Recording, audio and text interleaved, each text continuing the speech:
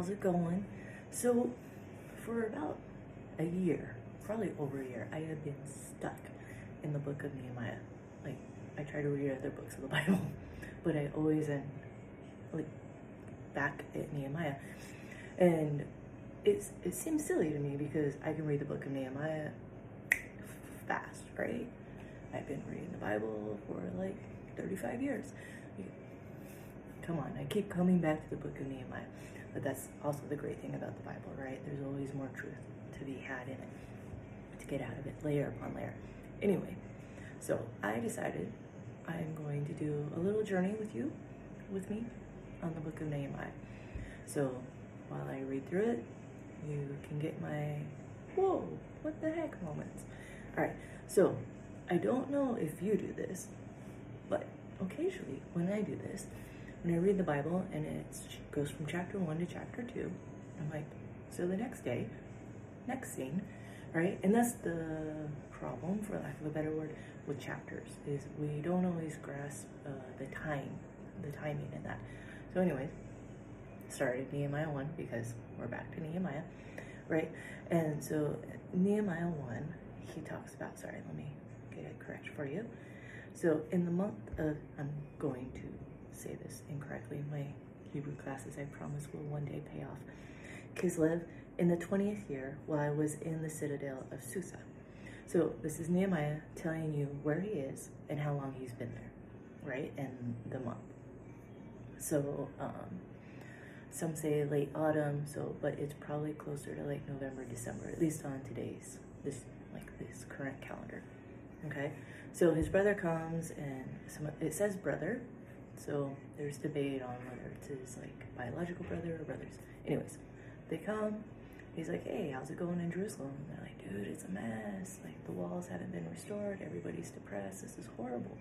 So Nehemiah gets really depressed and really upset, so he starts praying, right? And he's like, God, this is horrible, like I know you said that if we didn't follow your ways and everything that you would scatter us, but you also promised that you would bring us back and that you would rebuild us, and just hear my prayer and hear the prayer of the other righteous people, right? So he goes through this couple of verses worth of prayer, and he repents for the sin of his people, not like, I've been here, I've been holy. He repents for the sin of his people, and he reminds God of his promises. And then so we get down to verse 11. So Lord, let your ear be attentive to the prayer of this, your servant, and to the prayer of your servants who delight in revering your name. I'm using the NIV. And then he says, give your servant success today by granting him favor in the presence of this man being Xerxes. I was cupbearer to the king. Okay? So, in my head, Nehemiah has always said this prayer like, I need favor, we're going to fix this problem, and goes to work to go ask the king, right? But that's not what happens, because in chapter 2, next verse, in the month of Nisan, so that's like March, April, so Nehemiah, it's been 4 months.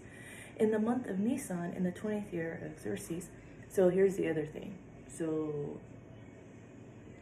that means Nehemiah was probably there up to a year before Xerxes became king. So he's been there the whole time that Xerxes has been there and has been king. So they have a relationship. When wine was brought before him, I took the wine and gave it to the king. Now, I mean, he could have waited 4 months to bring the wine to the king, but I highly doubt that was the case. It does say that he mourned and fasted, but the thing is, when you went before the king, you couldn't be sad, right? You always have to be happy in front of the king. And he says, I had not been sad in the presence of the king. So the king asked me, why does your face look so sad? You're not sick. It looks like your heart's sick.